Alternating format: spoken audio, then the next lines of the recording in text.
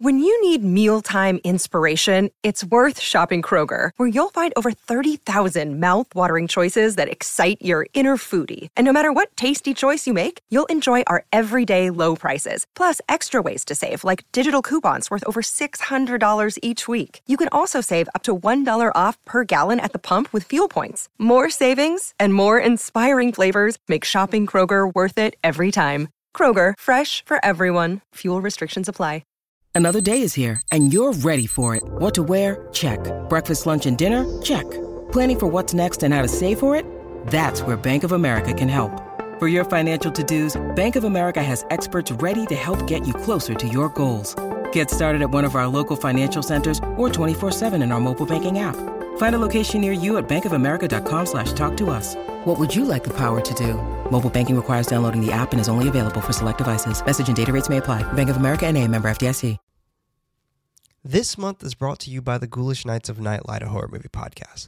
Without them and their decision to support the show financially, we would not be here today producing this content.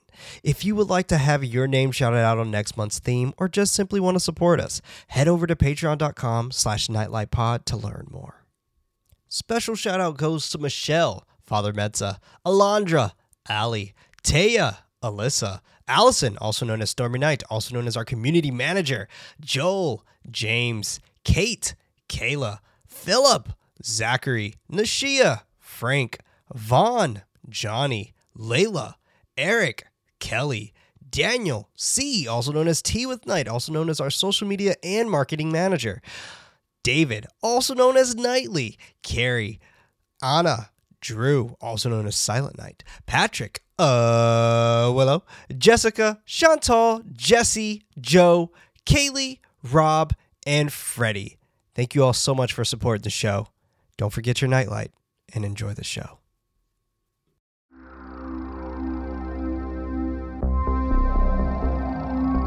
Take this.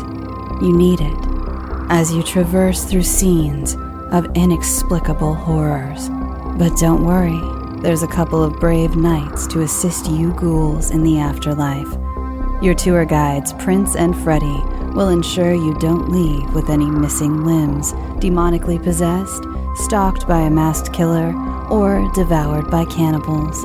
So, hit the lights, sit back, and let the darkness envelop you as we welcome you to Nightlight, a horror movie podcast.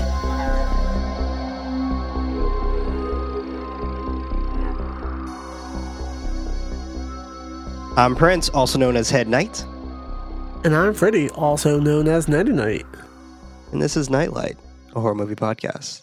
Now, keeping things going with this month, which has been absolutely incredible, by the way. This has actually been a lot of fun. But this is our reboot month, also known as Was This Necessary? Was it really? And one that we're going to talk about today is probably the one that really fits the category. Yeah. All right. Like you said, it's been an incredible month so far. A lot of cool discussions, a lot of cool topics. I'm still excited to talk about this movie, though. Me too. It'll be cool. Me too. I'm very excited to chat about this movie. I think this movie is a flick that a lot of people give bad rap. And by the way, everybody, the film that we are going to be discussing is none other than A Nightmare on Elm Street, 2010. First and foremost, Freddie, thoughts? Okay. This movie's not for me. I guess that's my Probably big not thing. for a lot of people. Yeah. I mean, obviously, you guys know on the podcast, we like to celebrate movies, so I do have some nice things to say about this movie as well. Oh, yeah. There's a really cool sequence in here that I really, really, really like. Right. And there are some really good moments, too. First off, casting. They did a cool job with the cast. Cast is great. I do like the group of people that they chose. All of the actors, I've seen them in other projects as well. So it was kind of cool to look at this movie because, again, I guess I haven't talked about it yet, but this is my first time watching this movie. Mm. And, of course, it's kind of hard to not compare it to the original. They do have some homages to some of the scenes here in this movie. Whereas, like, okay, even what they're wearing is like an homage. There's a couple sequences like in the hallway It's kind of like trying to recreate some iconic scenes from the first movie. Doesn't work as well. It's hard to not see them as the first time watch as well because you've seen this before and done better, unfortunately.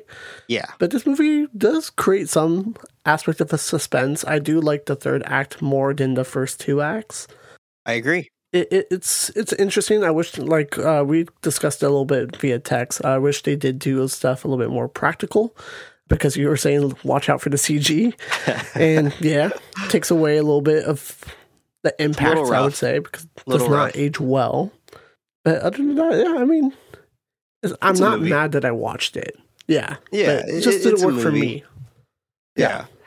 I will admit that I actually personally like the plot result of everyone being like kind of against this one dude who sexually abused children, and they killed this guy, and now he's kind of hunting them in their dreams, trying to force them to remember. I personally like that. I think that is a really, really modern concept for a horror film. I just wish they would have flushed it out a little bit more and had the ability to have us kind of feel that forsakenment a little bit longer instead of us being there for like 30 seconds and be like, oh my God, he wanted us to see this. And now it's like, boom, now we're in Freddy's world again and stuff like that. So it's just like, I wish we would have lived in that a little bit longer, just kind of lingered in that just a little bit longer. I think that would have been really, really cool. But we didn't. Yeah. And that's okay. That, you know, this is where Samuel Bayer, I believe is how you pronounce his name, is what he wanted to do. This was his first and only film that he's ever recorded or directed. He directs music videos, and he still does. He still directs music videos, and I've seen a few of them. I'm sure you have as well, because he actually has a long list of music videos that he's directed. So it's, you know, take that for what you want. That's not to say that music video directors can't direct film and stuff like that. It's not to say that. Jonathan Glazer started off directing music videos, so, you know, take it for what you want. But for this particular movie, I do have I guess just alongside with everybody else, kind of with this film, I feel like I do have a bit of a gripe in general with this movie. And it has nothing to do with the fact that it's a remake. I want to nip that right in the bud right now. I think A Nightmare on Elm Street deserves another shot to be remade, in my opinion. And I love the original Nightmare on Elm Street. It is dated as all hell. And like, if you were to show someone just getting into film or something like that, A Nightmare on Elm Street from 1984, they probably wouldn't like it because it is cheesy. And I feel like a lot of people wouldn't understand that, who is kind of just starting off. Like, you really have to be a fan of this shit to really, like, you know, enjoy it. With that being said, I do think that this movie does deserve another chance to be made, another remake of some kind. I don't think this was something that shouldn't have happened. I just think this shouldn't have happened this way. Fair enough. If that makes sense. It's been 13, 14 years. You know, might as well bring it back. I think it's time. I feel like because of this movie, we haven't gotten another one. So take it for what you want. It did make a lot of money, though. It was a hit in the box office. So made a shit ton of money. Go ahead and jump into this so we can really break this down the way we really, really want to. A Nightmare on Elm Street, 2010, directed by Samuel Bayer, released April 30th, 2010, with a runtime of 1 hour and 37 minutes and a budget of $35 million, which that is quite the budget. A box office of $117.7 million. So they definitely had a nice little come up. And a rating of 14% on Rotten Tomatoes. God damn. You know, I'm not going to say I agree with that score, but I did also give it a 1.5 on Letterboxd. So take that for what you want. I gave it 2 stars. Yeah. You gave it 2 stars? Oh, generous. Okay. Yeah. It's not for me. Someone likes it. Yeah, I'm sure there is. I haven't met someone that really likes this movie. But I find myself every like 5 years so far trying to give this movie another chance. I watched this recently again in 2020, and I was like, no, this movie's still not good. But it's aspects of it that have grown on me since then. I will admit that. Yeah. And we'll talk about those. But we open to a montage of children playing, blocks burning, and scratched out photos of other children fade to Springwood Diner on a stormy night. Dean Russell is sitting at his table alone, asking the waitress for more coffee. She ignores him as she continues to robotically walk in the back of the diner. Do you have something, Freddie? Yeah, real quick. I texted you almost immediately when I started watching this movie. The first thing I had a problem with this movie was the opening credits. The opening credits, and I don't want to shit talk this movie, but it pissed me off. Why? Can you expand on that? Yes. The specifics is, it's kind of cool. It's very grungy. Like, I like the color grading. I like it's creepy, right? You see little kids playing. There's blocks, and then you see the preschool. What pissed me off is that they had like a really cool way to introduce everyone's name, and then they overlapped it with text with the same text. And I'm just like, why are you showing everyone twice? Like, you're just keep one of them. It's like, if the other one is like the actual just normal text, cool, generic, still works. But you have a cool form factor where you see their names appear like on the playground. Like, that's it's like cool. On the chalk and stuff like that. It's like written in chalk. Like, do that. And I'm just like, why are you doing this? You're hurting yourself immedely. The only reason I can assume why they would do something like that is for accessibility purposes, like for people who can't, fair enough. Read. That's the only other thing I can think of. More crisp, more clear. Yeah, right. But there were a lot of shit in this movie that was extremely like illegible. Like, it was like something like, for example, the sign to the school was really, really hard to read. Even when she wiped the snow off, I thought it was the letter N and it was the letter M. And I was just like, this was extremely hard to read. So, and it looked like something else was underneath that, but you couldn't really see it. So I had a feeling that was what got you. Also, that opening was very long. Like the open credits was extremely long. It was like, I think it was a minute, like 40 seconds or something like that. And I was like, God damn, this is closing credits length. Like, this is long. This is taking a while for us to just start the movie. So a nice chunk of this movie, that 37 minutes, is movie's actually like maybe a minute 30. If that, like maybe even a minute 28. So, if you're going to take the open credits and the end credits. Anyway, he calls her a bitch before getting up, calling anyone being there as he notices how empty it is. He continues walking into the kitchen, opening the creaking swinging door, spotting the waitress. He continues to call out to her, but she keeps walking. He tiredly passes up a large blazing fire on the stove that's cooking raw animal carcasses. They really liked the dial up of the fire. That must have been Michael Bay. Like, we need more fire. At this moment. Flames. We love flames. They really wanted to dial this up.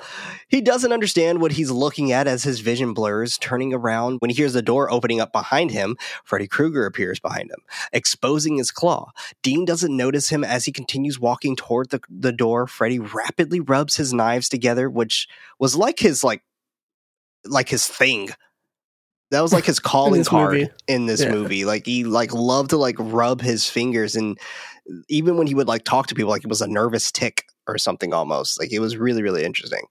Disappearing when Dean turns around. When he looks at the door, nobody is there as it swings open and closed, turning back to Freddy, slicing at his hand. He's jolted awake by Nancy calling out to him, letting him know that he'll be kicked out if he continues falling asleep in there. He apologizes, claiming that it won't happen again. She takes the food away, but he keeps the steak knife, noticing his hand bleeding from a gash he got inside of his dream. He looks back at the clock, it being 11:17 p.m. It is bumping up in this diner at 11:17 p.m. Almost every stall is filled with people. Right. Yeah, that's true. It is like everyone is here. This is the hangout spot in Springwood, Ohio. Oh, small town living. Just everyone goes to the diner no matter what time at night. No matter what time at night. It's just the diner's open 24 hours. You can eat steak have it extremely rare if you want to. There you go. Chris rushes into the diner to escape the rain. Nancy allows her to sit wherever she wants, but she's there to meet Dean. She points out where he is, and she meets up with him. He weakly greets her. She's shocked, commenting about how he looks. He answers for her about not sleeping in 3 days. So, fun fact about this. Kellen Lutz, the dude who played Dean, he actually didn't sleep for about 2 days before he had to shoot this, so it could feel a little bit more authentic. So apparently they didn't have to put that much makeup on him because he was actually already like fucked up. He was just super tired and taking naps in between shots and shit. Like it was intense. I was talking about dedication right there. It's like, man, you couldn't just like act sleepy. Like you didn't. Right. Or just don't sleep the night before. Why 2 days? You're putting yourself into a lot of stuff. 2 days, apparently 2 days. The other thing that's sleeping in this movie is the script. I'm just kidding. Okay, sorry. Hi-oh. But I do like when we get introduced to Chris and her character. I do like we get this red herring because they make her the main character, and then we'll talk about just like the original 1984. Yeah, which is cool. Love that aspect. Always works when done correctly. I kind of forgot that Nancy was the main character in the original movie, and then I heard her name like midway through this movie. I was like, "Oh, you're her, gotcha." And then we start following that character. I was like, "All right, cool, right on." Yeah, I do like that as well. Although for me, it's a little bit of a double-edged thing because I would have loved for them to just do their own thing and do their own story instead of rehashing like pretty much maybe 80% of the 1984 version and then 20% of their own stuff. It just to me, like, I get it, like that is the point of a remake. You're remaking the same thing over, so I get that. I just would have loved this to just be more of a reboot, I think, instead of a remake, where we would have had the opportunity to see an entirely new story, have it still be modern, just like it is now, and an entirely new story.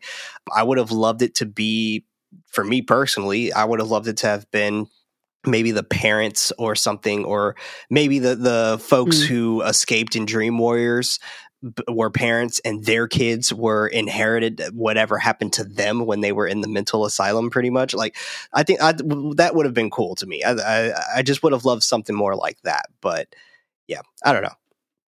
There's some cool concepts out there that a lot of folks are kind of doing and stuff like that.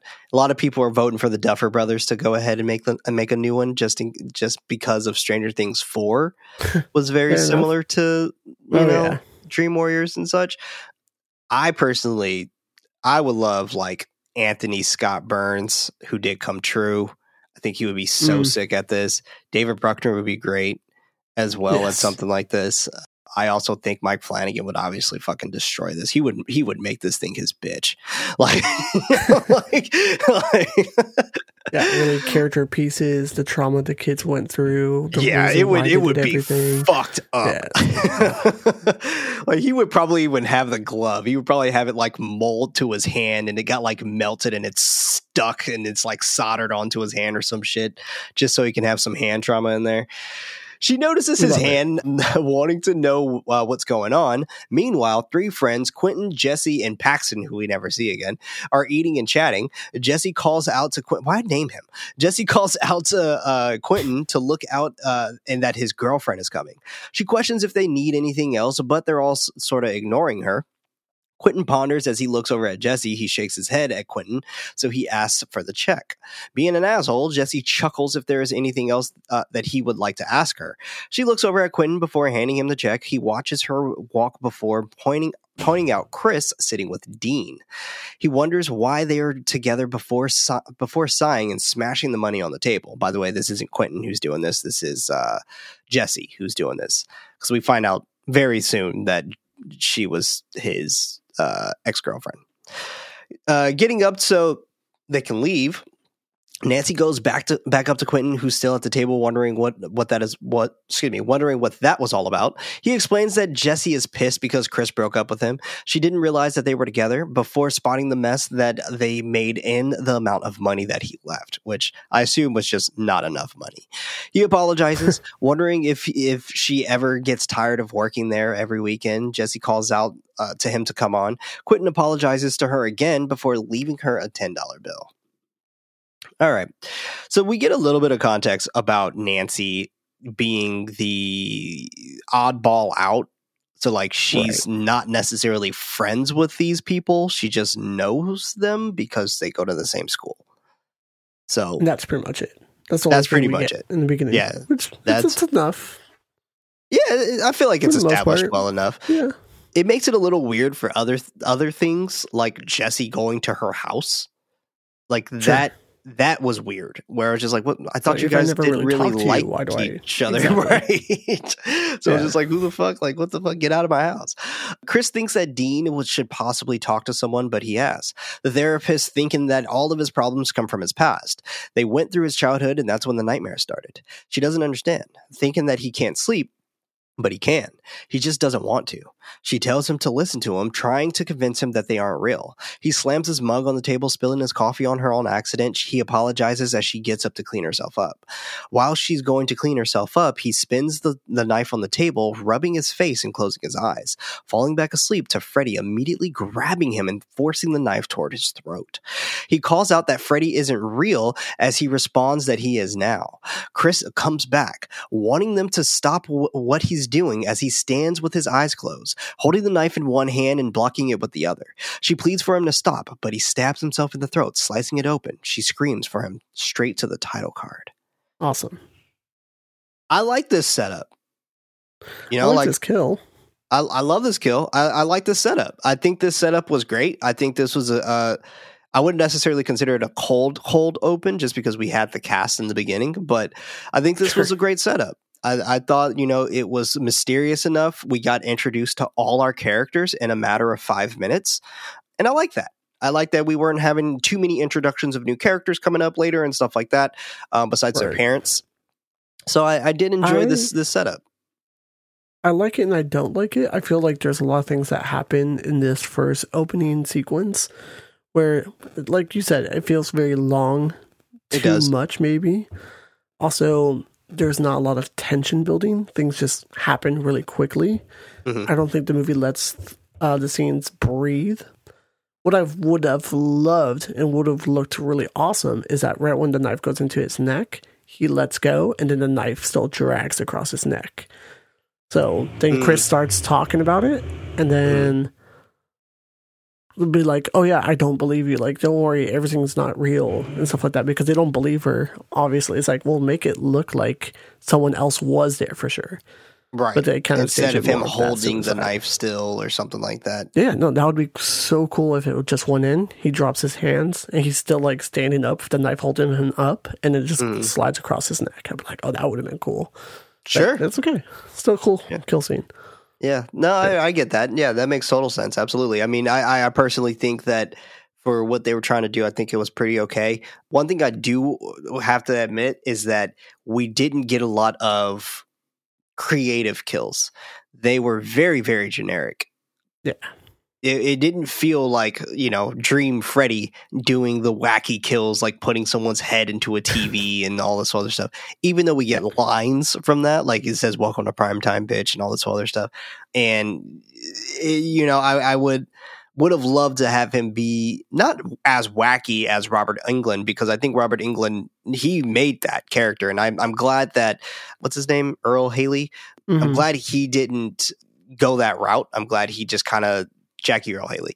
I'm glad he didn't try to emulate Robert Englund too much, even though most of his lines were lines that Robert Englund has said before. I just would have loved for them to bring that creativity aspect in there instead of them just going to a boiler room and, you know, him like putting his knives on a fucking pipe and then he makes sparks. And it was just like, Okay. Like, why is it sparking? I don't know. But Why is it sparking Sure. that much?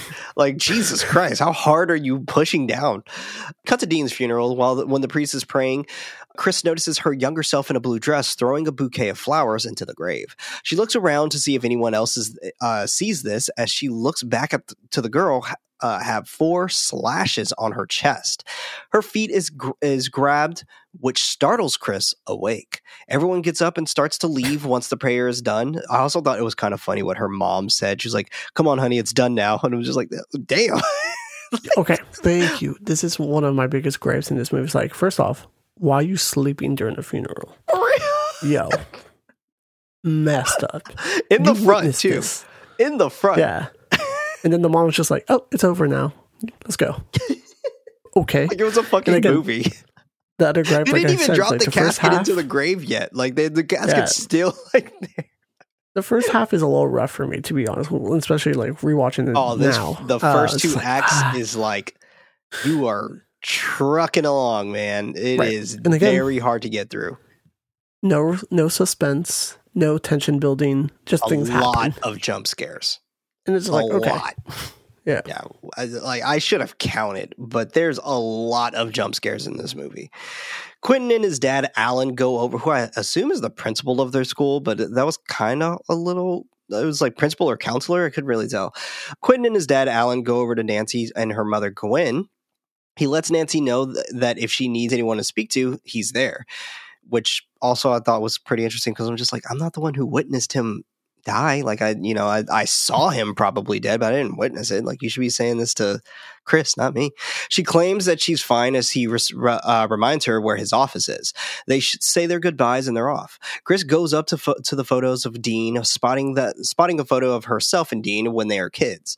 Jesse startles her as he questions her knowing Dean that far back. She doesn't understand how she's in that picture, not knowing that she didn't meet him until high school.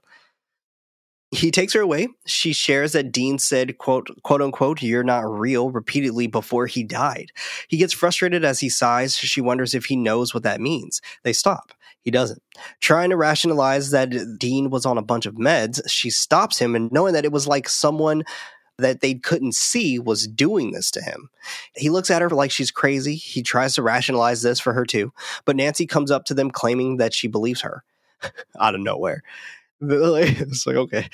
Chris questions her belief. She's about to explain what she saw, but Jesse stops her, arguing that she wasn't there, but Chris was, suggesting that she's already fucked up, wanting her to leave Chris alone. He takes her away as Nancy's mother comes up to her, rubbing her back. She says that he has no idea what she's seen while tears are starting to form. Okay. Rooney Mara, to me, this is definitely not her best performance. Definitely seen her in better roles. I feel like I expected a little bit of something else because I remember right after this, I think she did The Girl with the Dragon Tattoo, and I was so not looking forward to that movie because of this. Yeah, that's wild. It's also interesting. I always. Not that it's a big gripe, but it's always one of those tropes while watching horror films. It's like, oh, we're following a bunch of like high school teens, and they're like mid-20s. Like they're 30. Yeah. Yeah. Like there was that. like, I don't want to look up her age, but I'm gonna look her up, and I was like, oh yeah, like she's in her mid-20s in this movie. I'm like, it's like, just. And she was supposed to be born in 1992. So she was supposed to be kind of like around our current age, or not our current age, excuse me, our age at that time. Yeah. But it was also interesting that you bring that up because we have that one line from Quentin where he says that he's been on these meds since he was 15. It's like, well, how old are you now? How old are you supposed to be now? Like you make it 18. seem like that's years ago. Like, was it last year? Like, like that was a very weird context to have, knowing that they're supposed to be high school students. I assume they're supposed to be seniors in high school. And maybe he's maybe 18 at the most. Oh, yeah. I don't know. Who knows? Later that night, Nancy is listening to music in bed and drinking some water. She starts to drift to sleep as their terribly CG Freddy comes out of the wall, startling her awake. Cut to Chris sitting at her dining room table, looking at old photos of herself as a child, some of them missing from an album. Her mother, Nora, watches her from the doorframe. She greets her mom before asking about the missing photos. Nora chuckles that they're probably packed away in the garage, wanting to know why. She shares the photos she saw about her and Dean when they were younger, but she only remembers meeting Dean when they were in high school. Nora brushes it off about nobody remembering when they were 5 years old, requesting her to pack those up before dinner since it's almost ready. Chris is lying in bed, Nora walking across the hall telling her goodnight before turning out the light. She gets up and heads to the garage. Inside there, she decides to go inside the attic, ensuring that she grabs a flashlight. She heads inside, looking around for old boxes with the years 1996 and 1997 written on them. She opens up one of the boxes, finding a picture of her with a doll in the slash dress. The lights cut off above. She grabs the flashlight, looking around while shaking. Freddy appears right in front of her, startling her so badly that she falls down on the floorboard. He questions if she remembers him.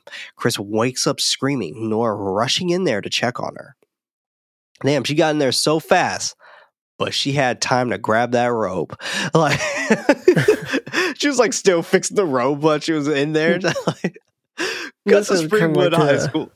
Go ahead. I was going to say, real quick, to bring up the point, like, this is how I feel like no tensions build. Things just happen really quickly.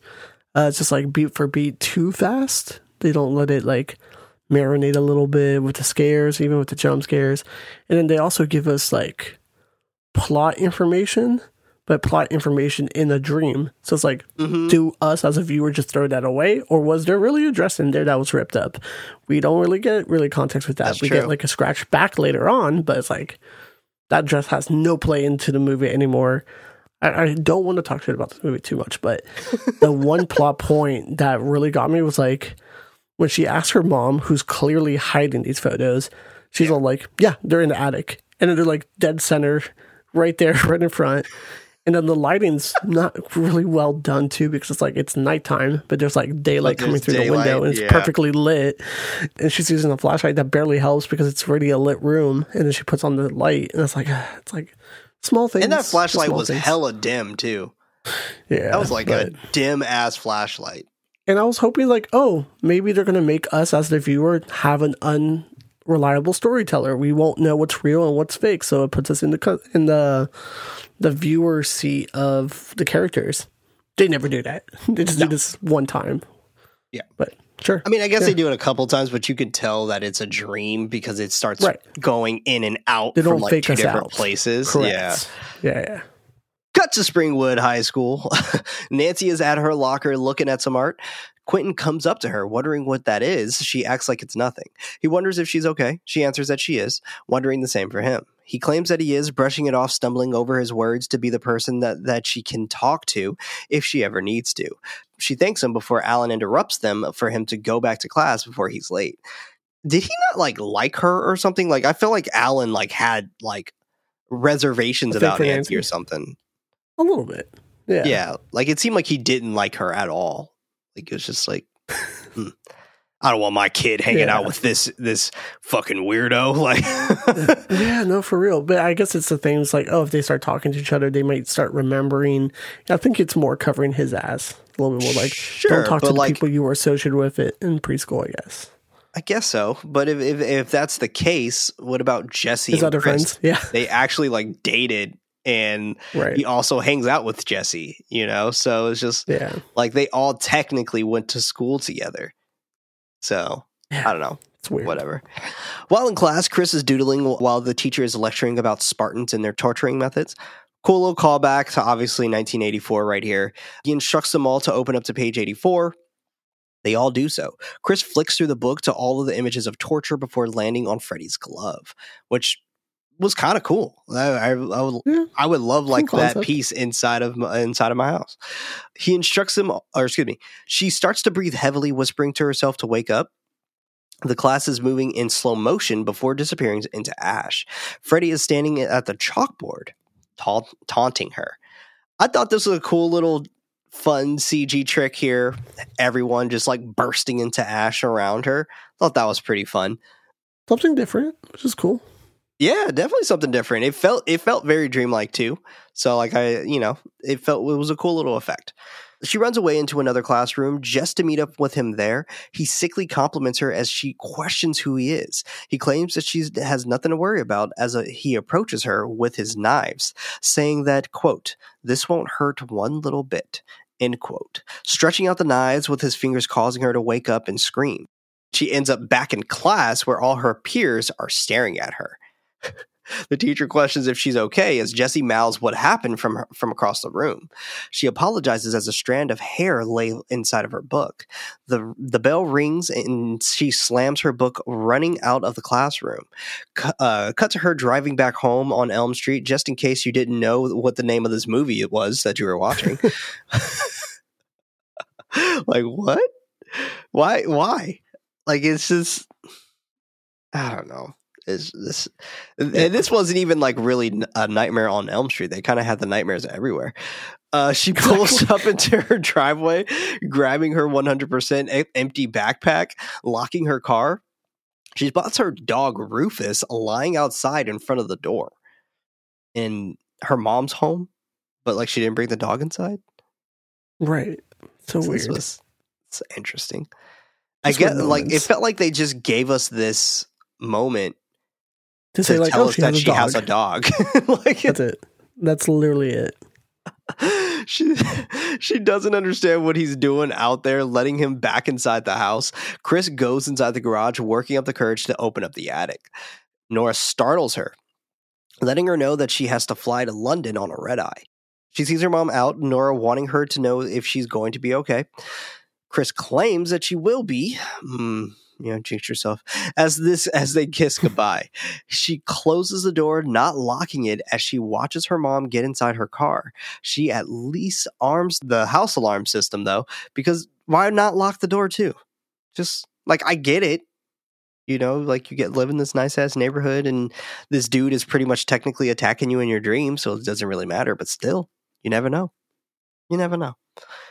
While she's in her room, she's trying to stay away as she's looking at Dean's obituary. Her floorboard creaks as she goes to shut her window. Jesse's stupid ass hits her window as she closes it, and he's like not laughing or anything. It's almost as if he's upset. Like, right? Like, what the fuck? It's just a weird moment of characters just like they're just interacting with each other with no emotion. Yeah, zero chemistry here. Yeah. Upset, she wonders what he is doing out there as he wants to be let inside. And the way he even asks, like, well, are you going to let me inside? No. Sure, come in. He admits to being an asshole, and you're still being one, commenting that Dean was his friend too, wanting to know what's been going on. She shares that she's having nightmares and she's scared, thinking that Dean was also having them too.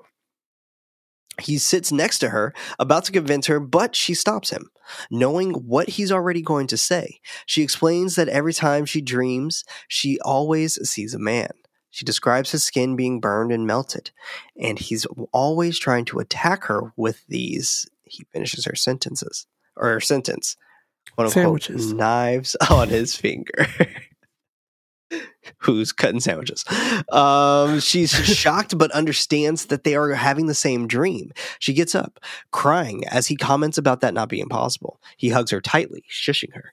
She's afraid, and all she wants to do is sleep. But she's worried that Freddy will come and kill her. Nah, Freddy's nice. He won't do that. Good fear. It's a good fear. Good fear to have. Good fear to have. Jesse thinks that they should stop talking about it. That might be the way for them to not dream about it. He looks at Chris. She wants him to stay with her. He agrees to do so. Let's unpack here. Find out he's telling the truth. It's like, hey, if we don't talk about him or we don't think about him, that's how they've survived until now. Which I do like that they answered that question. It's like, why is this happening now? It's because they're starting to remember him, giving him power to come into their lives again. Like, all right, cool. It's like if you forgot about him and don't remember what he did, he has no power. Which is a good correlation to mental health and trauma. Which is, okay, cool. Now we have some like substance out of this movie deeper than just your run-of-the-mill slasher. Which is cool. Love it. Right on. Cool. Shout out. Yeah. Yeah. Even to kind of bring that up too, like it also makes me think of like what kind of message are they also trying to send here? as well. Like obviously they're trying to make a horror film, but like not every horror film needs to have a message either. I'm not saying that. It's just like they're obviously adding other things inside of here that have to deal with aspects of like almost some type of PSA that they're trying to develop. But that does come off pretty muddled in certain aspects because of how they've been fucking feeding this to us, how they've been showing us this movie. So because they randomly talk a little bit about like mom mentality. Is this the right thing to do? It's like, oh no, you were right. That was the right thing to do, which is kind of funny. The ending is like, oh, never mind. Yeah, no, right on. Pretty much. Yeah. I mean, I love how I didn't love, we'll get there actually. Cut to them sleeping with each other. Chris wakes up by hearing her dog barking outside. She goes outside in her backyard sporting a nightgown version of Glenn and Tatum's number 10 jersey, which amazing. Mm-hmm. Like, gotta love it. Happy that they brought that back at least. She calls out for her dog. And by the way, for those who don't know the name, Glenn, 1984, Nightmare on Elm Street, Tatum, Scream, 1996. She calls out for her dog as she's starting to become more nervous and cautious. They go back inside. But she continues searching for Rufus, stuttering with fear, eventually finding him slashed and dead on the ground. Damn. Freddy appearing that in the darkness with his bloody fingers, she runs back inside the house, screaming for help. I like his line, I was just petting him. That's funny. Like, don't touch the dog, though. It's just Rufus is doing just fine, probably, in the movie itself. Probably. For all we know, she probably doesn't even have a dog. Like, you know, they don't even establish that. She probably doesn't even have a dog. So, like, you know, how do we know what's real and what's not? She ends up back at her old preschool, startled by kids running in the darkness down the hall. She goes down the hall to her younger self, who grabs her hand that they have to hide. Freddy's nursery rhyme is sang by girls playing jump rope. He starts counting as her younger self takes her directly to him. He ends his hide-and-seek countdown, running towards her. But Chris wakes up, dripping with sweat and breathing heavily in her room. She looks over at Jesse, who's asleep next to her. She tries to wake him up. He just moves over, and she decides to go to the bathroom instead. Looking at herself in the mirror, the sweat is miraculously gone. She throws water on her face, putting the sweat back, before looking back at herself in the mirror. She heads back to bed, where Jesse is still asleep. Sighing a relieving sigh, she sits on the side of the bed. Lying back down to Freddy lying next to her, saying, "Found you," and getting on top of her. She starts screaming, convulsing as Jesse wakes up, trying to yell for her to wake up and stop. She continues to violently convulse before being thrown in the air and slammed against the ceiling. He yells for her to wake up before she's slashed right down the middle of her chest. Jesse checks on her before getting the fuck out of there with her blood all over him. What did you think of this, Go?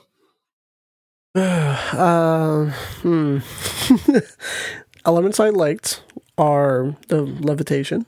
I would say that's always a cool feature to look at. I feel like the editing was a little too much, where they just edit her hitting the walls multiple times. I think a few times would have been more effective. The amount of times they did it made it feel a little bit silly. It made it feel like it didn't hurt. Like when they were doing it, like I was like, that doesn't even look like it hurts. You know, like that looks like it'll be fine. But then the slash happens, and that was cool. Like the reveal of it, like pulling down, blood revealing, and then just dropping her. Like, all right, cool. Mm-hmm. It's not bad. Yeah, I agree. Yeah, I do find it interesting that like this slash kills them instantaneously. You know, like fair enough. I thought that was interesting because one of our mains, he gets slashed towards the end of the movie, and he's like completely fine. And he's able to make it to a fucking ambulance and still fight Freddy. Like, yeah. He runs straight out of the front door, sounding off the alarm, but he doesn't stop running. Hiding behind a tree, a man yells at him and that he's going to call the cops. Cut to Nancy sketching at home. Her mom comes into her room, reminding her that she needs to go to sleep. She claims that she will, as she continues sketching. Jesse grabs her, shushing her that it is him. He yells for her to stop and listen to him, looking at the blood, and she wonders what happened to him. This dude is over here in her house, where he shouldn't be Right. yelling at her. Yeah, covered in blood. Yeah. And it's just like, what the fuck is happening? It's like, I don't care. I know you. We don't even talk that much. You're in my house. You're covered in blood. Fuck that. I'm getting my mom. I'm calling the cops. I'm not letting this conversation happen. But she's like, no, okay. It's like, I'm scared of you, but I'll still hear you out. Only because you asked. Yeah. Wanting to know what whose blood it is, he explains that he was with Chris and he didn't do anything to her. All right. She wants to know what happened to Chris then. He answers that someone killed her in her sleep. She plays it off as if she doesn't understand what he's talking about. He knows that she knows that someone is trying to kill them in their dreams. And this is interesting that she even tries to play this off because she was pretty open Adamant about it. Yeah, in at the funeral for like, sure. You know what I'm talking about. And then now it's her time. It's like, I don't know what you're talking about. I don't know what you're saying. What do you mean? What? What you talking about? Weird. She cracks that she keeps hearing this song.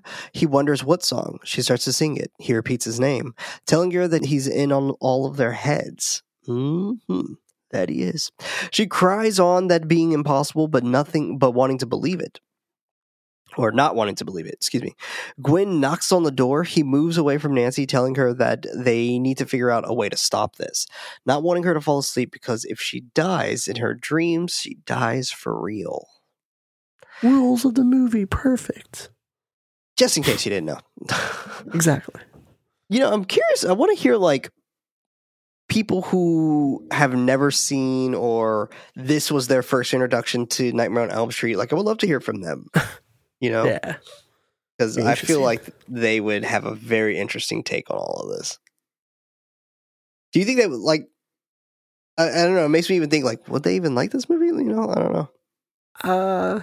Yeah. Yeah, I don't think so. It's hard to tell. The cops surround him outside, yelling for Jesse to get down as he claims that he didn't do anything. They slam him on the ground as he yells that he loved her and he didn't kill her. Yeah, that's what they all say, Chubb. Handcuffing him and pulling him and forcing him into the cruiser.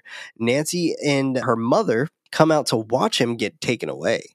He yells that she knows who did it as she's being held by her mother. Cut to Jesse being brought to his cell phone. The inmate hops off the bunk and snatches the bottom one. Meanwhile, Nancy calls Quentin. She tells him that Chris is dead. Or, I guess, yeah, she tells him that. So, Jesse is slapping himself in the face to stay awake while tapping his feet. The inmate yells for him to be quiet as he continues to slap himself in the back of the head. The inmate was trying to sleep, bro. This one? Oh, the bottom back. Yeah, him like freaking out and showing that he's so scared that he really does not want to sleep. That's always kind of cool. Yeah, I do like that aspect quite a bit of them trying to fight the sleep. Yeah. The next day, Quentin is at the library looking up effects of sleep deprivation. He starts to fall asleep as his computer does the same. A little girl standing down the hall, he notices that her as she giggles. Going to an area that was without people, just the voice of Freddy counting down and whispering. He goes inside of his room with a bunch of children, holding their hands over their eyes in front of Freddy. Jesus Christ, dude. I actually really like this sequence. This is one of my favorite sequences of this movie. Just because of the film work, there is a long take of him going down the bookshelves and it starts vibrating and kind of curving to him. I love that. I think it was like a cool camera trick or a technique that they added in after post-production, but it looked cool. It looked really awesome, and it looked very like centered. He was the main focus on the camera, going down the aisles, and then and then it kind of gets, for me, a little bit ruined with Freddy's reveal. Because again, I feel like they don't build tension. Things just like, I'm here. You just walked up to me. But they don't build the tension of it. But his dream sequence to that point, I thought it was phenomenal. That was a cool point. I agree. Yeah. He wakes up to Nancy tapping on his shoulder, questioning his nightmares, wondering if it is Freddy. Back with Jesse being let out by the cop, claiming that he was bailed out. He leaves out of the cell, noticing that the cop isn't following him. When he turns around, he is surrounded by a wall. Lights cut off as it transports him to the boiler room. Chris calls out for help as he walks down the steps inside the building. Children are giggling and watching him as he continues walking. Finally, Freddy is right behind him, using his claws to create a very large spark on the metal. Yes. The first one, I was like, oh shit, those are sharp. Once he started doing like the second, third, and fourth time, I was like, oh god damn, dude, okay, I get it. It's sharp. I get it. Enough slices. Thank you, Michael Bay. I know that was your idea. I feel like it is. That feels like a Michael Bay thing. Jesse makes a run for it until he comes across Chris's body being hung up. Freddy is right behind him.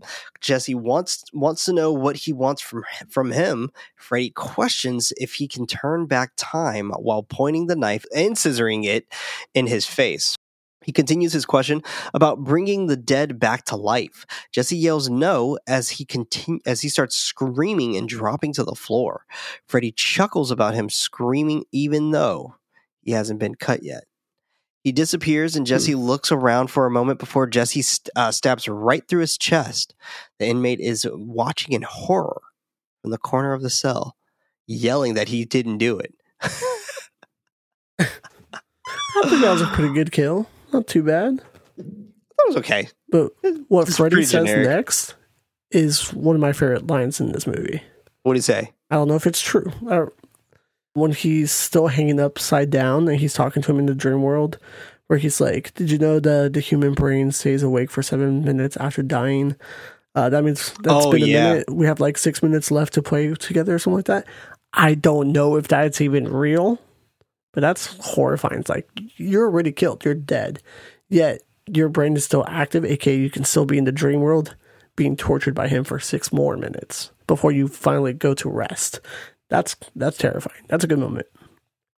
I agree. Yeah. And it also kind of goes on some of that tension that you keep bringing up. You know, like it does have a little bit of that just based off of like his predicament and stuff. So, yeah. Like that you said that.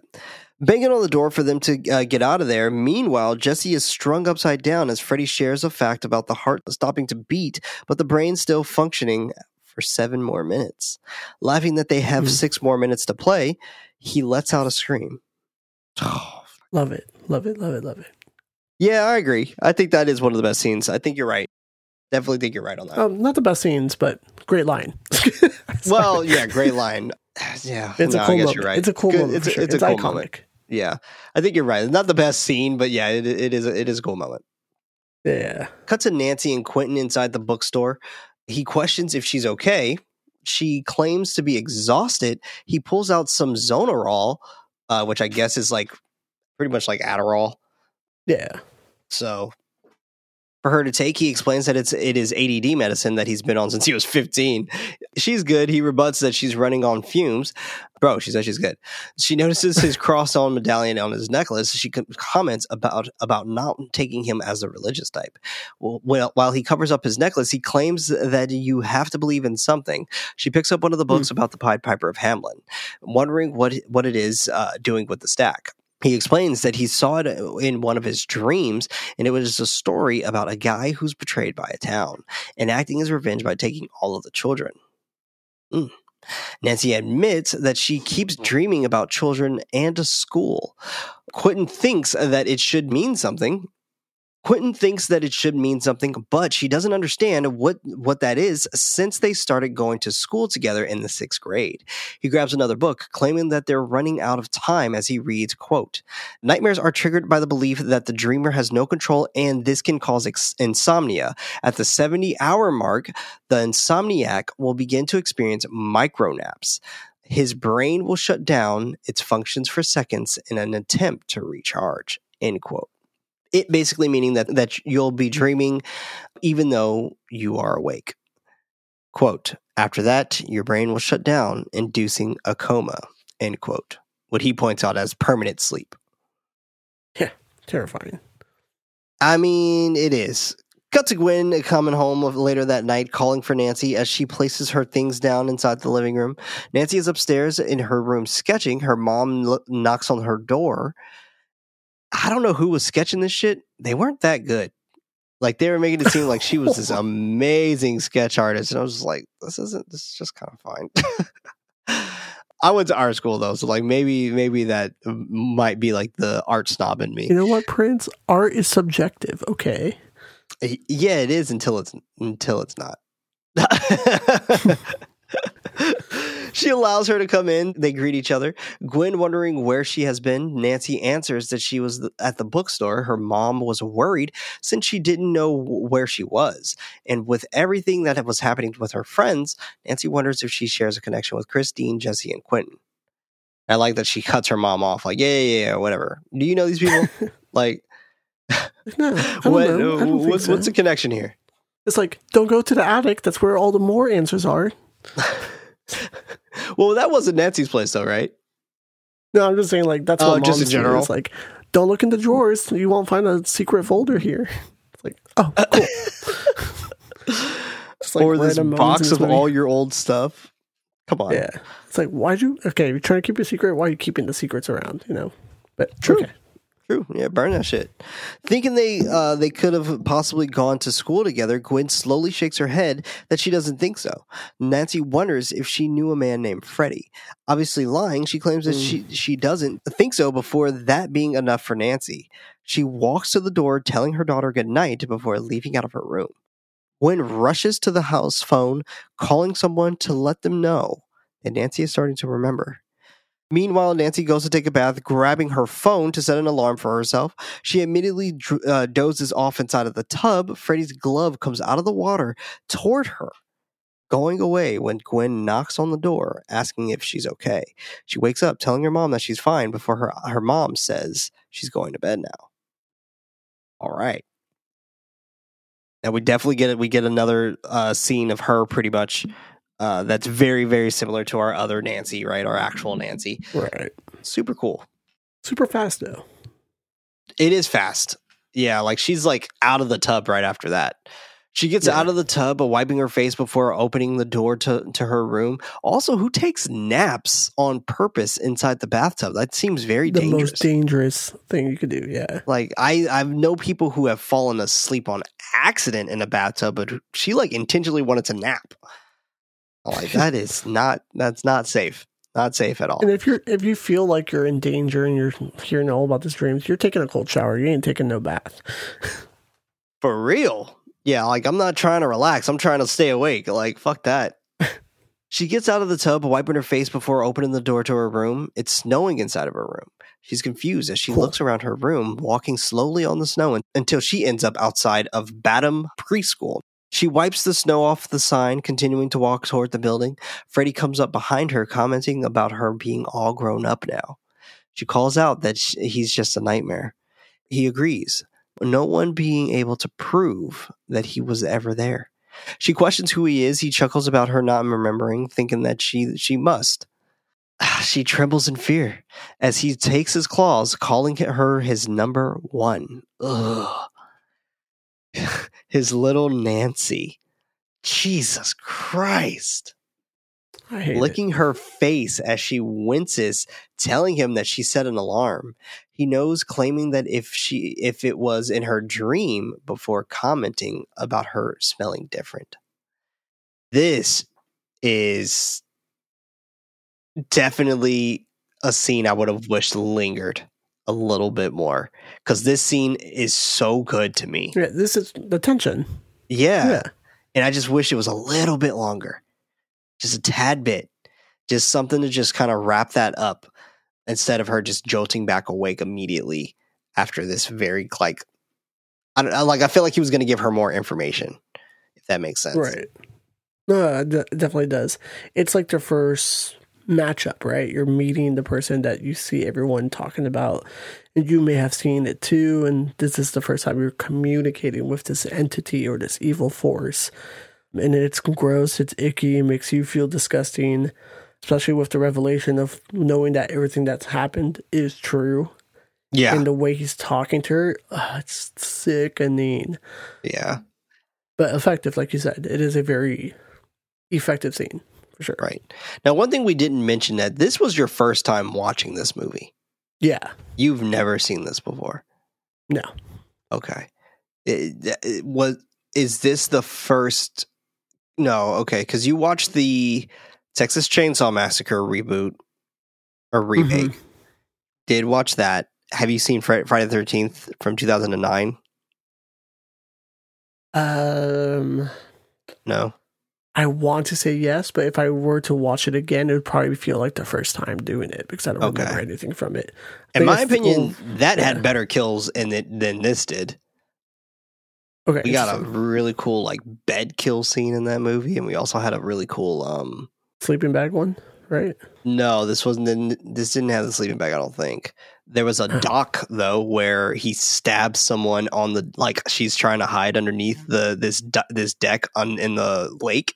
He stabs in the lake right on her head, and to get his machete off, he like pulls her up and just like slowly pulls her head off of it. Oh, that's cool. Yeah, like in my opinion, Friday the 13th had some great kills. The remake, I mean, Friday the 13th has some fun kills in general.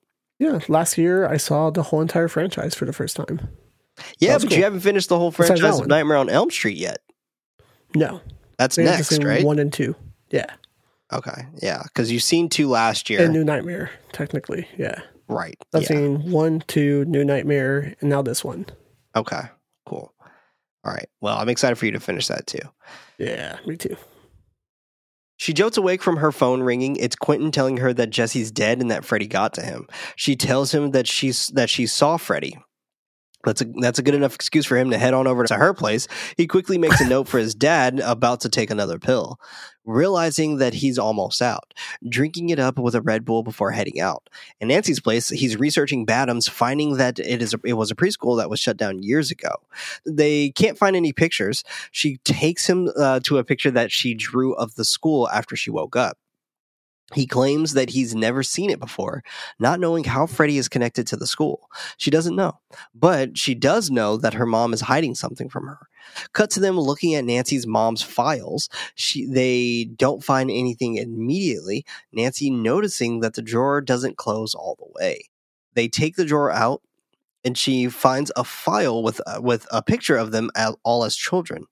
He grabs a photo, calling out that they're all there. She snatches it back, looking at the photo as Gwen comes into the room, asking, "What are they doing?" Busted. She kneels next to Nancy, demanding her to give her the pictures back. Nancy doesn't understand since Gwen said that they didn't know each other. Confused as to why they would all be in this picture to a school that they went to together. Gwen softly demands for the photos again, telling her that it's okay. Through gritted teeth, Nancy wants to know why she lied to her. They both argue about who's living and who's not until Gwen yells about her not wanting to go through life with a certain memory, wanting her to forget. Nancy doesn't understand, wanting to know what happened at the school. Would you have told your kid? Like, it's a very traumatizing thing, but like, would you have told them? I think, like, I feel like this is a really hard question. It is. I feel like there's something that, obviously, I'm more curious about how they were able to handle it while they were still kids. Were they able to go through, like, they just like brush it under the rug, try to make them forget, or they actually went through the proper steps of maybe looking out for help, going through therapy, making sure, their development is as normal as possible. Obviously, there is always going to be a sense of trauma in there. Mm-hmm. I do not like that they kind of want to make them forget, which, of course, that as a protective parent, that's probably what you would want to do. But is that the healthiest thing to do as well? Like I said, I'm always all about like the mental health aspect of things. So it's really weird of like, did it take the right steps to actually really protect their kids so they can have somewhat of a normal life or anything close to it? Or did they just literally try to like brainwash your kids to like, nope, never happened. We're going to hide all the history of their preschool. It's going to, I don't know, but I'm more curious. It's going to turn out great. Right. Yeah. It's like, this won't haunt us in the past, in the future. I mean, but yeah. I was thinking about this a little bit. Was like, would I do the same for my kid? And I think I wouldn't. I think, especially at that age, I think I would. I feel like they have the right to know. Right, exactly. Like they're young adults. They probably won't be able to handle it correctly, but still old enough to understand why. Yeah. Or understand like, this terrible thing that happened in their past. It's like the right to know. I don't know if that's like the healthiest thing either. Like maybe it might be healthier for them to discover that on their own, which I guess is what they're kind of doing. But yeah. Yeah. They move into the photo, showing the scene play out as a cameraman tells them all to smile. Gwen explains that Freddy Krueger worked at the preschool. He's behind the cameraman making bunny ears, trying to get the children to laugh. He was a gardener who lived in the basement of the preschool, and the kids were his life. I thought this was an interesting backstory, but it reminded me a lot of that Simpsons Treehouse of Terror episode when Willie was like kind of the Freddy Krueger of their world. It's like kind of like they took that bit and they were just like, let's turn that into a movie. Exactly. Because I don't know if that's ever established that Freddy Krueger was a gardener. Yeah, I don't think that was established in the series, but I could be wrong about that. But I don't remember if that was ever something that was established. Anyway, they established it here. Montage to him playing with the children on the yard, which is already kind of weird. She continues that they didn't want to believe it at first since they were all innocent, adding that Nancy was his favorite. He goes up to her as she's drawing a picture, acting interested as he claims that he has other drawings that she could possibly help him fix. She smirks. Gwen continues that they started to notice things. Chris's mom is inspecting Chris's back, that she has 4 huge scratches on her back. Alan is on the phone admitting to Quentin acting a little strange lately as well. Nancy tells her mom what Freddy does, taking them to a secret cave before she starts to cry. Quentin wonders if they should call the police. She answers that he skipped out of town, but he's gone and can't hurt them anymore. Considering that these dreams are repressed memories from a terrible time, Nancy hopes that she's right. Don't we all? Cut to her and Quentin getting into the car. She wants to find the other kids in the picture. He doesn't want to, but she doesn't think that this makes any sense. He thinks her mom is right, and these are fucked up memories that they're experiencing. She questions how he knows that, since memories don't kill you. She starts backing up the car. Alan pulls behind them, honking and waving for Quentin to get out of the car. Like I said, I don't think he likes her, man. He grabs his stuff so he can go. Nancy stops him because they need to stop to take a message from our sponsors. And we're back. Instead, Nancy stops him because they need to do something about this. He shouts for her to stop, finding this crazy, telling her to listen to herself. He apologizes before getting out of the car and going into his dad's car. Quentin is at swimming practice. His coach telling him to wake up and focus. He nods his head. They begin the drill. Meanwhile, Nancy is in computer class, I think. I don't know. It looked like some interesting classroom where they got to use laptop computers. We'll say computer class for the sake of this, I guess. Looking at the photos before choosing a kid to look up, starting with Lisa Harper, finding that she died in her sleep. Next up, Brent Transer, also killed in a crash. Back to Quentin doing another set for practice. While he's swimming, he stops for a moment before being pulled under the water. When he comes back out of the water, he's outside in the boiler factory. He swims out to the ground, hearing tires screeching as Freddy is running from a car. And he's like booking it. Dude is like full on sprint mode. Shit. It's like, you think you're an athlete, you little swimmer? Look at me, I'm a marathon runner. I will say, though, he has probably the best entrance into the dream world. And just being underwater and submerging completely out of somewhere else. So I was like, that was a cool moment. I agree. I thought that was really cool, too. That's a fun little effect. Yeah, nice little transition. Yeah. And I like why he's dreaming right now, too. Because he's not dreaming because he's tired. He's dreaming because he got knocked out. Or because he inhaled too much water. So he kind of cut to a dream because I guess of that. His body just gave up on him, and then he started drowning, knocked himself out into the dreaming world. Yeah, exactly. Did all that swimming, did that remind you of your swimming days? Absolutely. That would have never happened to me. I would have finished with record timing. What a chump. Oh man, you didn't just do water polo, right? You actually did swim as well. Yeah, it was funny. I grew up very much following the footsteps of my sister. She did swimming first, then we joined the same swim team when we were teenagers. And then, start of high school, water polo and the swimming team, or just mostly water polo. Okay, that's cool. Yeah, that's awesome. What was your stroke? Or like for swimming, back butterfly. Butterfly. Yeah, surprisingly, that's hard. One of the harder ones. Yeah, but I really love to do it. I mean, breaststroke is easy. I like it because you move faster. Freestyle, it's kind of like the stroke, breathe. So like, I still remember how to like do it properly. It's like every 3 strokes, pop up for air. So you like alternate sides every single time. Mm-hmm. Yeah, I still love to swim. Yeah, that's cool. When I can. Yeah. Yeah, I'm not the greatest swimmer, but I've always found that to be fascinating. And this scene just made me think of you because I knew you used to swim. So I was just like, oh, Freddie. It's like, I remember the Speedo days. Man, Speedo Freddy, we need pictures. He covers himself as he's shivering, yelling for Freddy to wait as multiple cars chase after him. And he has no idea who this dude is. And he's just like thinking like, wait, hold on. They're going to kill this fucking guy. He runs inside the abandoned building as the cars stop, locking himself inside as Alan yells for him to come out. The rest of the parents get out of the car with weapons and pipes banging on the door for him to open up. Freddy cries that he didn't do anything, not knowing what they think he possibly did. Oh, okay. Alan tells others to make sure that he can't get out of the back, while Freddy continues holding the door handle, screaming for them to stop as Alan continues shouldering the door. He waits a moment before trying to figure out his next escape. The parents grab a gasoline can, Gwen finding this to be wrong, wanting to call the police instead. Jesse's dad questions that this is the right way, saying a scenario about their kids taking the stand to tell a room of people what happened. I mean, maybe, yeah. I feel like that would probably be better. But at the same time, like if I found out that somebody was molesting my kid, I probably would have a very similar reaction. I would be ready to go to fucking jail.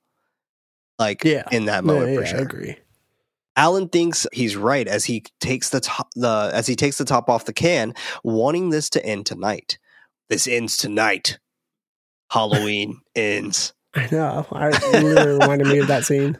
Freddy runs like the back. Mob mentality. Exactly. Yes, that's what really reminded me of it. I was just like, did David Gordon Green just try to copy this terrible movie?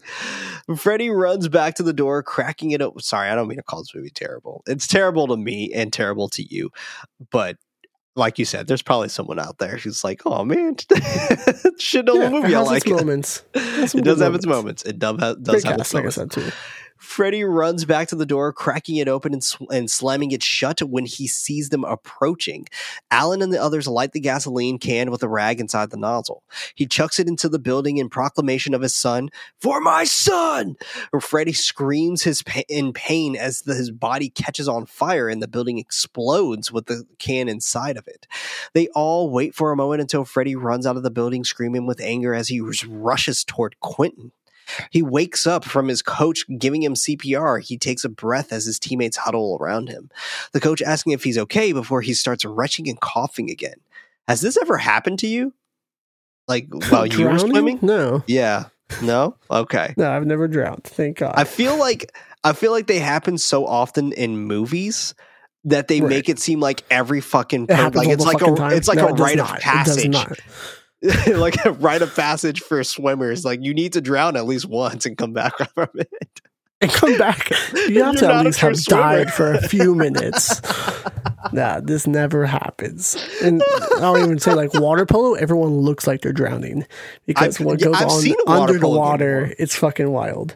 Yeah, they like scratch you and shit. And I'm like, fuck that game. Yeah. I'm not playing that. I would never condone violence, but I'm not gonna say never mind. I heard people do this. They would break little pieces off the landline, which is like those little plastic things that go all the way across those lines. And they would break the little plastic pieces off and just like stab people underwater and stuff. And people would like grab your junk and like make you scream and like, yeah, it's crazy. Why? It's not that part I don't miss. I just like swimming. That's it.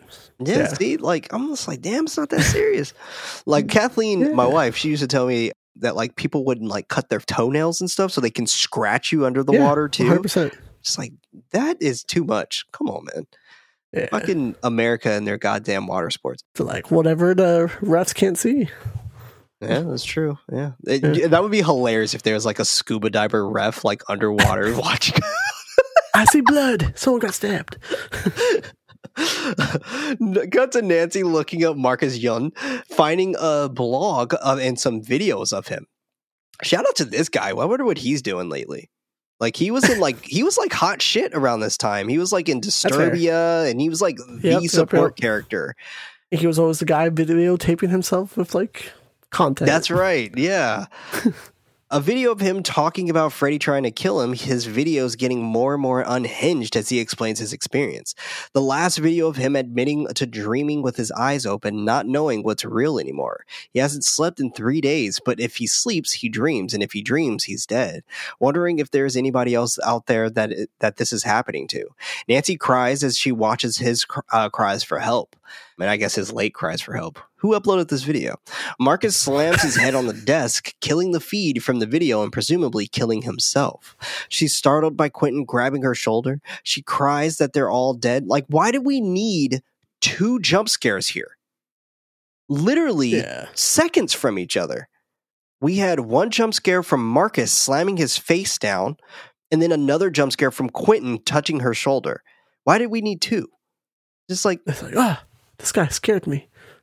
You scared me. Yeah, it was like I don't even know if I could take this serious, but he admitted to knowing what happened to Freddy. They bust into his dad's office accusing him for killing Freddy just out of fucking just like, dude. His dad's like, hey, yo, chill. Like, let me close the door first, and then let's have a proper conversation here. He closes the door, wondering where Quentin heard that name from. He yells that they chased, cornered, and burned him to death. Alan rebuts that they did not hunt him. They were protecting them. Quentin doesn't understand from what, as Alan answers it was from him and what he did to them. From what they told them, Quentin argues that they were 5 and would have said anything. Okay, but why? You know, like, what would be the point of that? What would be the point of a 5-year-old saying that? And multiple 5-year-olds. Exactly. Who probably don't even barely understand the concept of what was happening to them.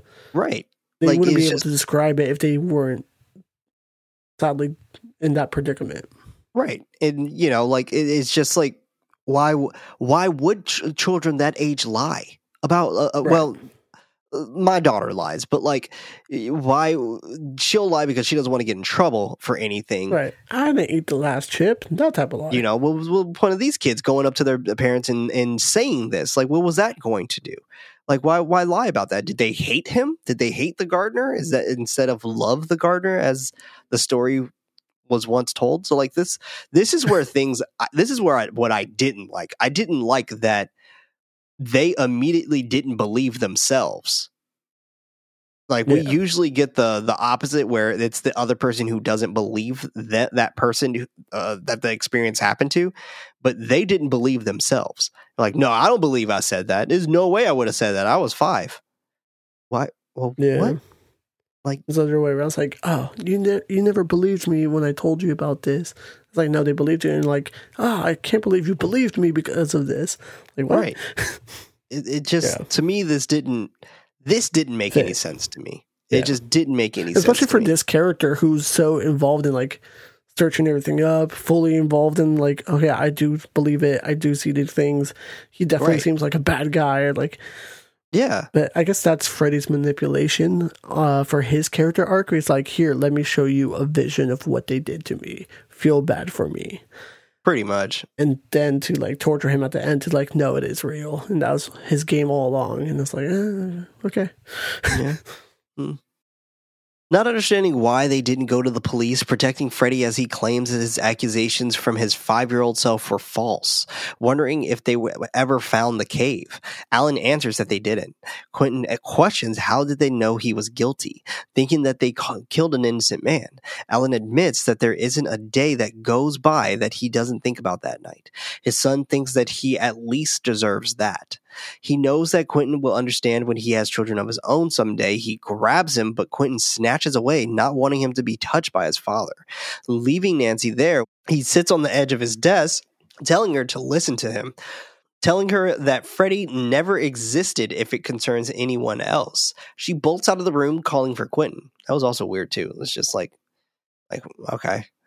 And I assume it was the fact that, like, he probably didn't have any family and stuff like that, and this was this unsolved murder of some kind or whatever.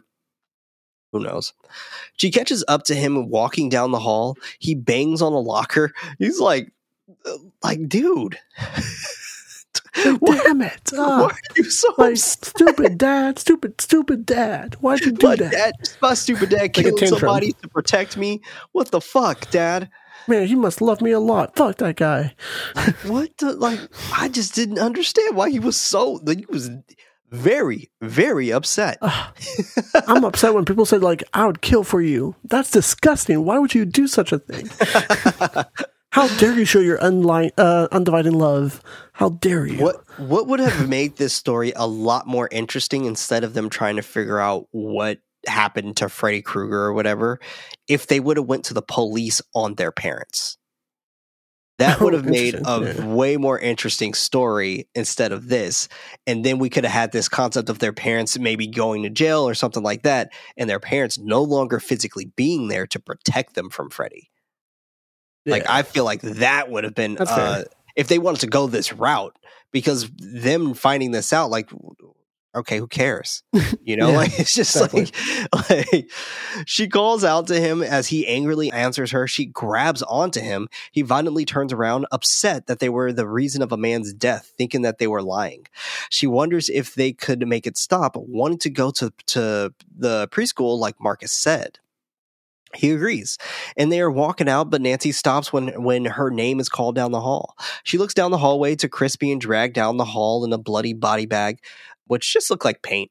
She stands up, mockingly asking Nancy if she wants to hang out, before Freddy is laughing through her and her mouth is pulling out with blood. I did like that, I will admit. I did like her having that laugh with the blood pulling out of her mouth, but I wish it wasn't Freddy's laugh. I wish it was just her laughing. Sure. I think that would have been a little bit more effective. Quentin goes up to her wondering what she's doing. She explains that she just saw Chris inside of her body bag. He understands that she has been up for too long and she's having micronaps. They shoot out to the preschool. She's like, okay, we need to get there as quick as possible before we fall asleep on the road and die.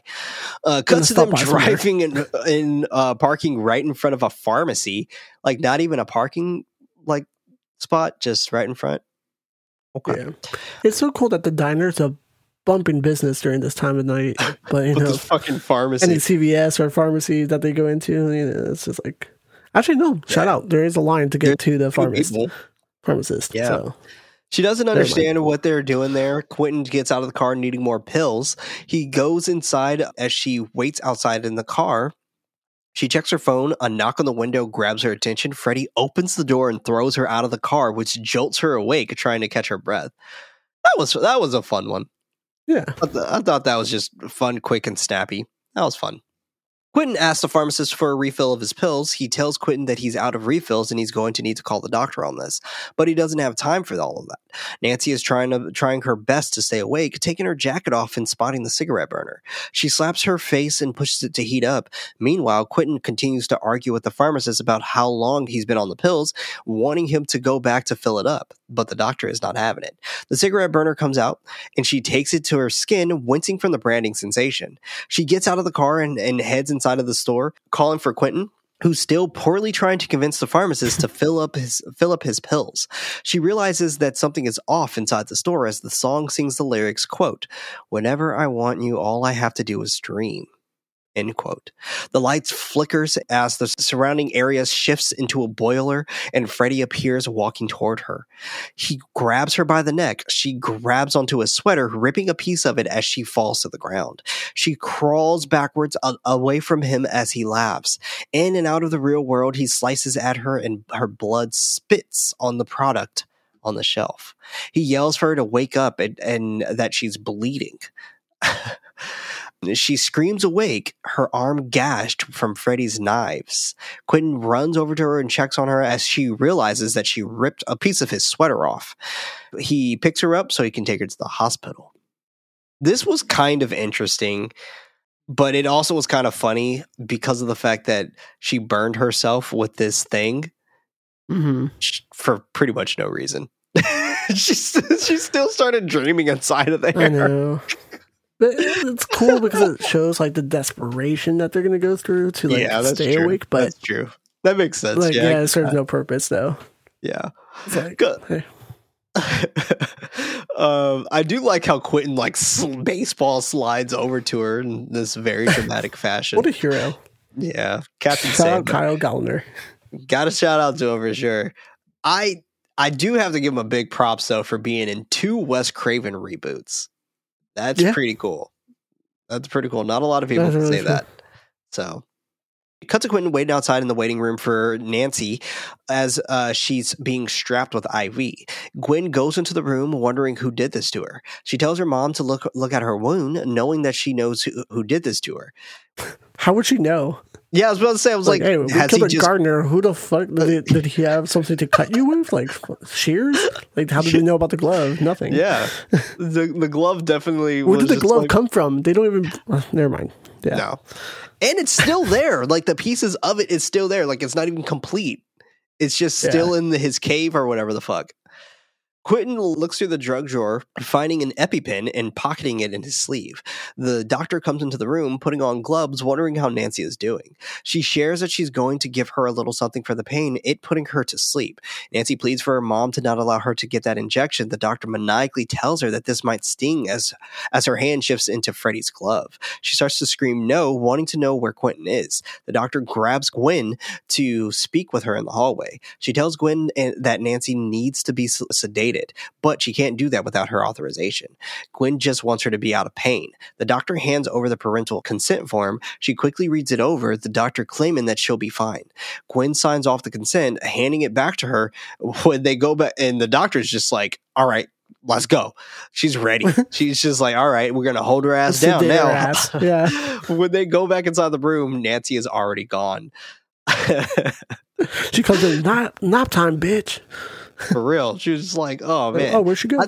I thought it was interesting, too, that, like, her mom was so kind of, like, callous when it came to this kind of stuff. Yeah. And her mom is technically a doctor. At least that's how they have her name. I don't know what she's a doctor of, but they have her name as Dr. Gwen, whatever the fuck their last name is. But I was just like, okay. Like, interesting. Her and Quentin, I wonder what she's a doctor for. Maybe a psychologist? I don't know. Who knows? Oh, she's doing a great job. Her and Quentin got the fuck out of there, stopping the car in front of a gas station. He takes out the adrenaline that he stole. She doesn't think he should take it since he doesn't know what will happen to him. But that's the least of his worries right now. Asking her if she would like some, she tells him no. He stabs it into his leg, getting a slight burst of energy. She asks if he's okay. He claims that he is and that they are back on the road. While they are driving, she wonders how much further. He states that they are almost there. How far is this fucking place? Like, so preschool to drop off your kids at, huh?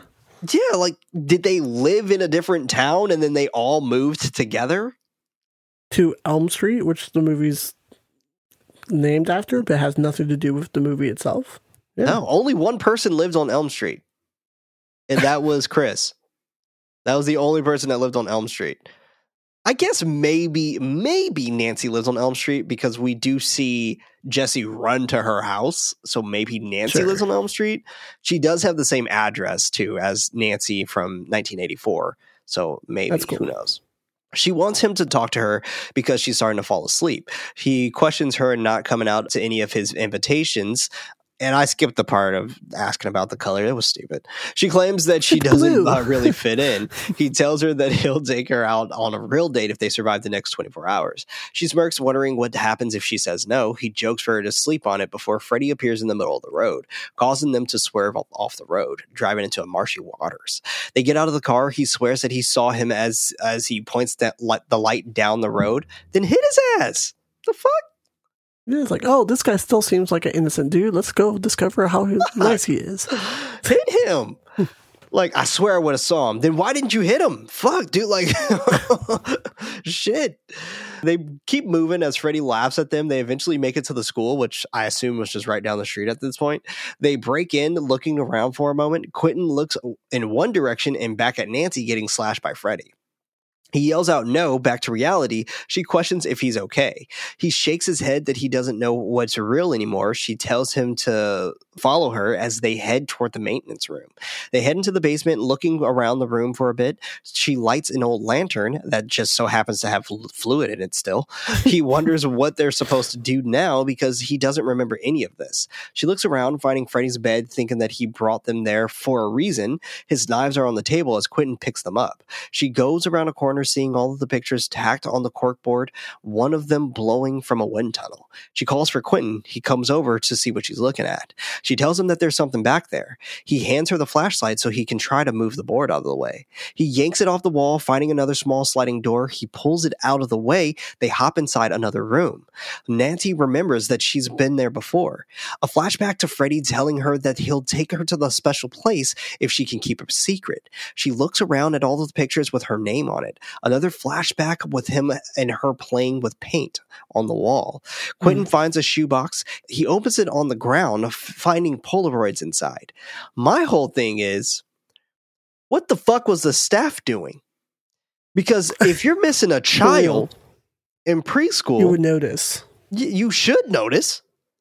Like, if anything, the negligence of this preschool also needs, that's probably why it was shut down, because this preschool was just fucking negligent towards these children.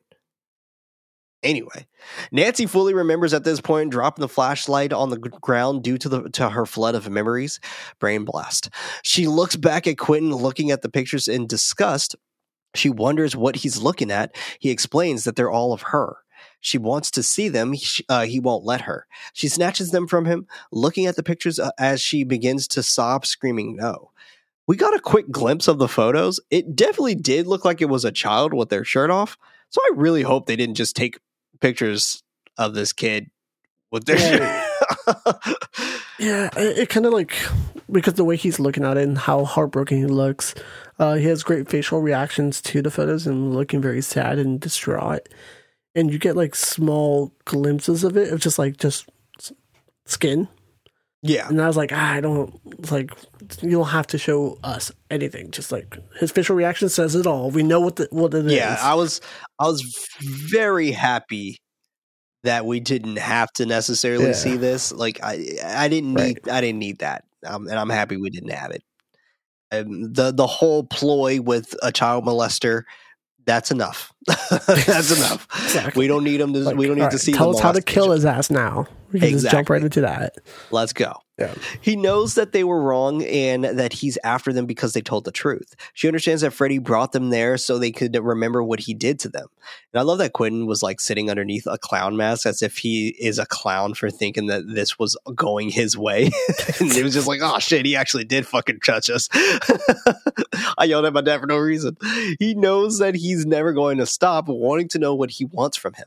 She pulls out a piece of the cloth from her pocket, telling him to come on because she knows what to do. Cut to them sitting on fucking Freddy's bed. Ew. Nancy not wanting to just sit there and do nothing, knowing what will happen if they do. Quentin thinks that he should be the one to do this, but since she's the one that pulled the sweater out, thinking that she might be the only one to bring him out. Maybe. I don't think you're that special though, Nancy. I'm not going to lie. He doesn't want her to sleep, knowing that she won't wake up. But she knows that he won't allow that, wanting him to wake up if he sees her struggling. He takes off his necklace, putting it around her neck, restating that you have to believe in something. They share a kiss. He pumps her up that he'll be there when she gets up and that they're going to make it. She lies down on the bed. He grabs a lantern and searches for something, finding a rusty paper cutter. He yanks the cutter off the board as a weapon, heading back over to take watch over Nancy as she sleeps. She turns over and goes straight to sleep, but so does Quentin. Like literally right after she goes to sleep. Yeah. Like he goes to sleep immediately. And then he wakes up inside the factory, walking around until he's pulled by Freddy, slamming his face into a pole. He yells that Quentin can't save her, then tag, you're it. He slices at his chest, throwing him on the ground. Nancy calls out to him. He goes to meet up with her. I will also admit, I know some people had like gripes about Jackie Earle Haley playing Freddy. I didn't mind. I just think he didn't have great lines to deliver. Right. I think he worked with what he got. Because he is a phenomenal actor. Oh my God! He was Rorschach like literally 2 years before. There you go. Yeah. That's the role I always think of him playing, and just the depth that he was able to bring that character. I'm like, no, he's got acting chops. Yeah, he just didn't knows what the fuck he's doing. I just think what it was written for him was just like, okay, right. So you literally want me to restate every single line from Robert Englund, just darker. Like, okay, all right. If that's what you want, I guess that's what I'll deliver. Whatever. Like, no. It's a paycheck. Nothing like that old character. You're a new version of him. you're not funny. You're not funny. We need you dark and just like a regular brooding. Creepy guy. Also, you're a pedo. It's like, She looks around for him. He appears right in front of her, taunting her, forcing her to look at her dead friends hanging on the pipes. She calls out that this isn't real. He brings her back, claiming that it is real and that he is real. She pushes him away, ending up back inside of her house. She looks around for a moment as Freddy walks down the stairs. She tries for the door, but it doesn't have a handle. Then she hides inside the closet. He walks past her and then quickly walks toward the closet. She holds her breath before looking back through the cracks. She doesn't see him. He says boo right next to her inside the closet. She then screams. Running out of the closet, she runs up the stairs, the floor in the hallway turning into sticky, thick blood. I really kind of wish I was to see this script, because I really want to see how this was written, because what's happening on screen, it's fine. It's just like, it feels like the beats are just all over the place with this. Right. And I get what they're trying to do with like the thick blood scene. Like it's very similar and reminiscent to the marshmallow on the stairs scene in 1984. But yeah. Right. She runs and they wanted to like blend that scene with the Johnny Depp death scene. Yes. With the next like sequence. And it's just like, I get it. It's like, it's a cool aesthetic. Obviously, it's like, look how much blood we used. But it was so thick. It was like maple syrup. Like, this is very thick blood. She screams as she struggles in the blood, falling and drowning. The iconic quote-unquote, "how's this for a wet dream" line doesn't have the same oomph in delivery, but it's there. The ceiling bulges over Nancy's head. She falls out of the blood and onto her bed in pristine white dress. She tries to get out of the bed, but she's forced down by an unseen force. Freddy opens the door, tapping his knives on the door. She calls out for Quentin to wake her up. He grossly comments about this dress being one of his favorites, knowing that she remembers everything now, and that her memories are what fuels him. She pleads for him not to as he moans and runs his blade up her thigh. She turns away sobbing. He yells for her to look at him. He pulls her up, throwing her against the wall. She acts like she's doing something on the ground, which, okay. When he pulls her back up, she stabs him in the eye with a pair of scissors. She's like, I tricked you. He acts like he's in pain for a moment before he yanks it out of his eye, knowing that she can't hurt him because she's in his world and she can't ever leave. He tosses her back on the bed without touching her. She screams as she lands. Back in the real world, Quentin is awake but fucked up from his wounds. Freddy runs back on top of her, moaning about her screams being music to his ears. Nancy screams that she wants to wake up. He admits that he kept her awake long enough, so when she finally slept, she'll never wake up again. She sobs as Quentin climbs on top of her, shaking her and screaming for her to wake up. Freddy continues to taunt her, and Quentin pleads for her to wake up, as Freddy says that he's her boyfriend now. Once again, it's not the same oomph. Quentin takes out the EpiPen, and right before Freddy is about to stab her in the chest, Quentin does so first. She gasps awake, grabbing Freddy and pulling him back into the real world. She yanks the needle out of his chest, yelling for Quentin to get him. Get him. What do you want me to do? You're up too. Shit, you get him. He grabs the paper cutter, hitting him with it, but Freddy overpowers him and stabs him with the gloves. Supposedly, he actually did get stabbed in this moment, or scratched, I should say. Yeah, so supposedly that actually was real. throws him on the wall and is about to approach him again, but Nancy comes up and stabs him repeatedly with the needle. He throws her on the ground, about to stab her, but she blocks it with the board. Quentin stabs him in the leg, gets smacked in the face for it. He's about to deliver his final blow, but his hand flies off from Nancy, cutting it off with the paper cutter.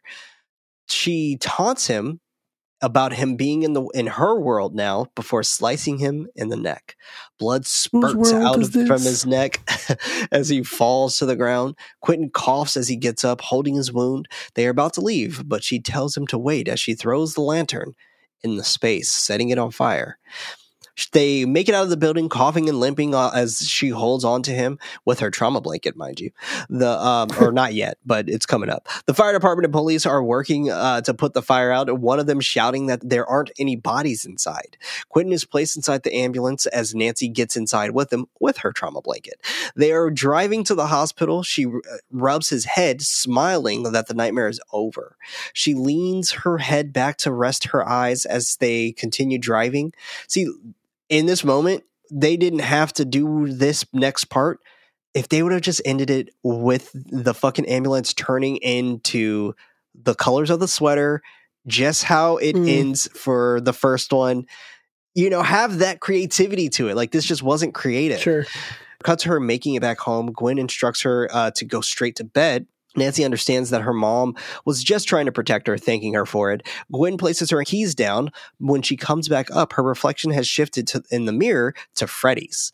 Nancy screams as her mom is stabbed in the face and pulled into the mirror, leaving her screaming with her mother's blood and a fixed mirror in place. Then credits. Yeah, I don't think I'm going to give this one another chance. This is my third time watching this movie. I think I'm good. Anyway, I got some movie facts for us here. Movie facts? Freddy's sweater was knitted by Judy Graham, the same woman who knitted Freddy's sweater in the original Nightmare on Elm Street in 1984. Cool. That's cool. When Jackie Earle Haley was asked what put him in the right mindset to play Freddy Krueger, he said, sitting in the makeup chair for 3 hours. After that, you feel like you could kill someone. That's fair. Fair enough. The Freddy gloves were the most protected props on set.